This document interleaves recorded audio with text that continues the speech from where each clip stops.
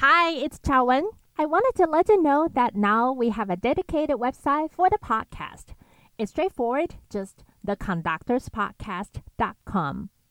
Check it out because now you can search among all the episodes or find topics based on the tags or groupings, and there are a lot of great extra resources that I put out there. Take a look and enjoy today's episode. Hi, welcome back to the Conductors Podcast. Hi, this is Lily. Welcome back to Sean's podcast. Bye. Today's episode is the second half of the conversation between me and Kevin Fitzgerald, the associate conductor of the Jacksonville Symphony in Florida.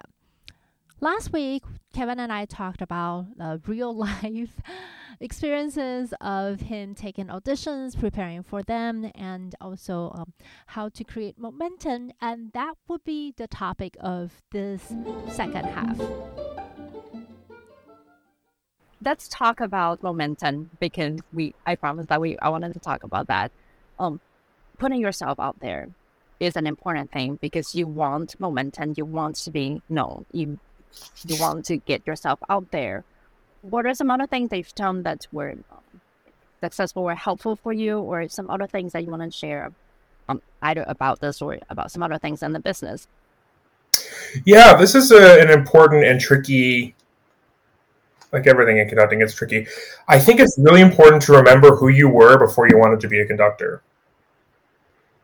Good. And how you related to people and who was important to you and like what you cared about. Because I think that people who go into conducting, it's so competitive and people are often so discouraged from getting into it because it's so hard that the only people who actually go into it are super driven people who are like, I'm never going to give up no matter what, which is great, but it can kind of give you tunnel vision. So I said, remember who you were before you were a conductor, because it's the people who you resonated with, who you got along with, who you wanted to spend time with. It's those people who you're going to want to spend time with. And through spending time with people that you genuinely, for no reason other than you just like being around them and talking to them, those are the people who will introduce you to people who might be able to help you with your career. I just really believe in this, because it's the internet, it's the email age. Anyone can send any famous conductor a DM at any time. There are so many people out there, and they're trying to get ahead, and they might be going about it the wrong way because they're just trying to get to know, I have to put myself out there, I have to talk to people, I have to get to know people. But if it's coming through this screen of, well, I want something from you, or I'm trying to impress you so that you will help me in my career, because a lot of conducting is still a lot about gatekeeping, and what certain people think about you does matter, unfortunately. You have to kind of trick yourself into believing that, you have to acknowledge the fact that you can't control what someone else thinks about you. You know what I mean? So going back to your authentic self, away from being a conductor, who do I enjoy being around? Who enjoys being around me? Go where you're celebrated, not where you're tolerated, and, lean into that, because those people are more likely to, first of all, the idea that some kind of opportunity is going to come to you is more likely to come to you through the people that you know and trust and actually care about, right? And if you really do need a favor, you want to ask someone that is actually your friend, not someone who you're kind of using as a favor, Okay. Especially with conductors, there can only be one of us on the podium at a time, And so at the end of the day, you have to be at a certain level of career before you can start really helping other conductors, because you're still looking out for yourself on some level. Yeah. But as I get a little bit older and a little more experience, I'm losing that sense of needed to protect myself. I'm much more open and willing to help, and I find that gives me energy. But yeah, and then when you do want to reach out to someone, you want to do it. Make sure you are genuinely into what they're doing. I'll give you a good example. If there's a piece that you really love, and you're like, oh my gosh, the LA Phil is doing Tarangalila Symphony. This is amazing. I love this piece. Messiaen, I love Messiaen. you never get to hear this piece, and you want to like find a way to reach out to the conductor to go to the rehearsals, no matter who the conductor is, that's great because you're doing it based on the fact that you genuinely love this piece and you genuinely want to hear it. Like it's coming from that inner child, that like excitement. You're not thinking, okay, well, this conductor, they're at this management company and they know this manager that I had lunch with last year, and maybe if I, no. Like there's that little demon inside of all of us that thinks, that little girl that thinks like that. But you actually will get so much more bang for your energy, bang for your buck, as they say, if you just focus your actions of networking, in air quotes, around things that genuinely excite you. Just asking to have lunch with someone that recently conducted, like, okay, I hear a new recording by a conductor who I really like, finding a way to tell them that I liked it. And the next time they're in the city that I live near, reaching out to them again and being like, you know, it just comes across differently if you're authentically into their work, you know? And if you make it about the music and about the work that the person does, even if deep down on some level you hope that maybe they will make a call for you or ask to work with you again, like there's so many forces. And I'll tell you, I know some people who are pretty high up there, people you would not believe how little power some people think they have, even though they're quote unquote famous. Like, or you think they're famous and they can just request any assistant they want, or they can just make a call and get you a concert. Like, the power is so diffused, you know? So people don't have the power that you think they do. And so that goes back to what I said at the very, very beginning. The only thing you can really control is what you can do. The skills that you have, the knowledge that you have, and also who you are as a person, like your inner wisdom. Like everybody has inner wisdom from their life experience. So those are the things you can actually control. The rest of it is a soup. You cannot control. It's all just a giant soup of mixture of ideas and impressions and relationships and friendships and short exchanges. And it's like a mixture of things that you cannot predict how it's going to taste, you know, and it's different from day to day. And I mean, social media is a good way to interact with people you don't know and to share who you are and what you know. But just be careful about your audience. I think a lot of people, they want to be seen maybe as a conductor, but because they're giving a lot of educational content, maybe it's going to a different crowd. But if you have like a full-on coaching business and you are trying to bring a lot of conductors into your coaching business, then like educational materials make sense. And also, just think about it this way. Whatever you put out there, make sure you would want everybody to see it, you know, all the way up to the highest level people, you know, like, is this something that, and I don't mean that in a way of like, you can't show who you really are. Just make sure that it really represents, that you're proud of it. If it's like a conducting video, that you're proud of it. And if it's something more personal, just that it's really honest and that you are comfortable sharing it. Because I know a lot of people who they want both. They want to get their name out there, but they also don't want to, they want to like, how do I say it? Like, oh, but I don't want them to know that about me. I only want them to know this about me, you know? So embracing all of who you are, that's a sticky one. And that's been a challenge for me too. But especially when you get onto the podium, if you live your life every day trying to curate what parts of people see of you, that muscle has to completely atrophy when you get to the podium, because you have to basically drop all of that.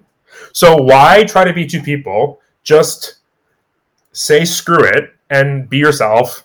And I mean, that doesn't mean, you know, you don't have boundaries. Don't overshare all the time. But I think there are a lot of people who think I should act like this to be a conductor, or I should act like this to be successful, or I need to present myself this way to be taken seriously. And yes, maybe those ideas do exist, but I think at the end of the day, the people whose careers really blossom are people who are genuinely unique.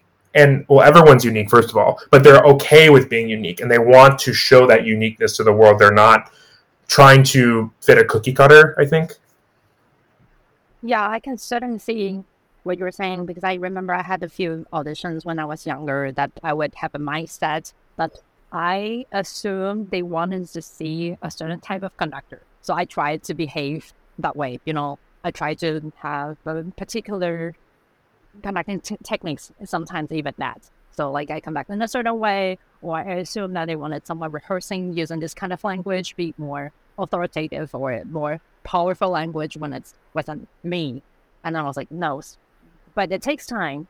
And it's really, well, I think it's human nature that because we see a lot of stories of someone being discovered, like quote unquote, or being made famous because they're jumping because someone gave them an opportunity. So they become famous over time, overnight, or they start getting a lot of gigs overnight when it's really deceptive in a sense. Yeah. Usually those people have been, I mean, sometimes there are, freak situations, but they've either been working really hard for a long time and you just didn't know about it, or they get a lot at first and then it dies away. Yeah. So don't worry. And I think it's so hard with social media to take this advice I'm about to give, but really try to focus on yourself. And if that means unfollowing every conductor or muting every conductor you have on social media because it just triggers you, do it. You know what I mean? Mm-hmm. I know it's so cliche, but everyone has their own journey and their own rhythm of success and like what that looks like. I mean, some people would say I'm very successful, but like there are so many people who teach at like state universities who make like 4 times as much as me. So, so you just never know. You know what I mean? Like it just depends what you're going for and what the end game is. And if seeing people succeed inspires you, that means you're in a really good place emotionally, psychologically. Mm-hmm. I've been recently getting into that place where I'm getting good news from friends and I'm like actually super happy for them. And I'm finally secure enough. Not to be jealous. I know that feeling. Yeah. I mean, I can still fall into it, but I honestly can say now it's shifting a little bit, which is good. But because you have to realize that like, if you are putting in the work and you're doing the stuff, that your time is coming. And so many people told me that when I was in those long periods of, uncertainty. And, essentially the difference between being an artist and being a real person is that, or average people, they have just as much as uncertainty as us. They just get to hide from the uncertainty all the time because they have all these things that are so constant. But, at any point a house could fall on us or the sky could fall, like there's no guarantee of anything. We as artists have to constantly deal with uncertainty because it's like built into our lives. So it doesn't mean it's easy, but it's better than being kind of like, ignorance is bliss. The last question before we wrap up is, how do you balance between, like reaching out to people, being present, but like building your momentum while being protective to yourself, to your sanity, and having boundaries and all that? Like, how do you dance the fine line? Good question. It's hard sometimes. It's hard all the time. One thing that really helps me in the last month is that I turn my phone off around 8 o'clock. I don't just put it on silent. I physically turn it off and I put it away where I can't see it. And I bought a clock, like an alarm. I don't turn it on until noon. Some people can't do that with their jobs or with their life of, they have kids at school. They need to be contacted in an emergency. I personally have a hard time, staying focused if I start my day with my phone. So I just do my work first thing, Today I had to get up at 6:30 because I had a 10 a.m. call, but normally I would get up, 7 and then do my work mostly in the morning. I do some afternoon study, but before my head has a chance to get messed up by everybody else. I don't have any formula for the building your network, but I think staying in touch with people you already know is a really good first step. If there's someone you haven't talked to in 5 years and you send them a text that says, "Hey, I know it's been a long time, would love to catch up," might be a little too fast. You might want to follow that. You might want to ease back into it,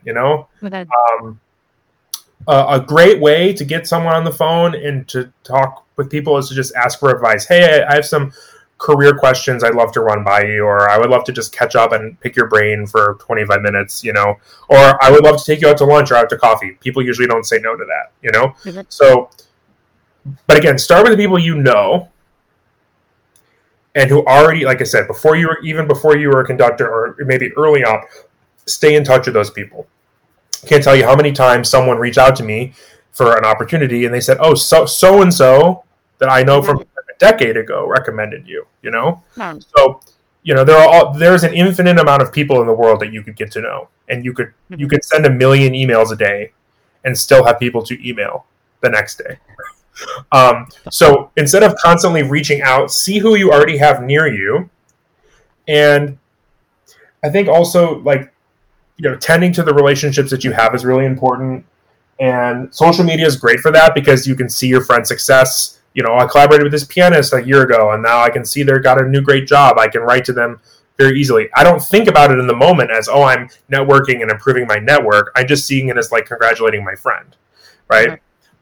If you are someone who's more shy and not super social, this stuff is going to feel really, really out of your comfort zone, right?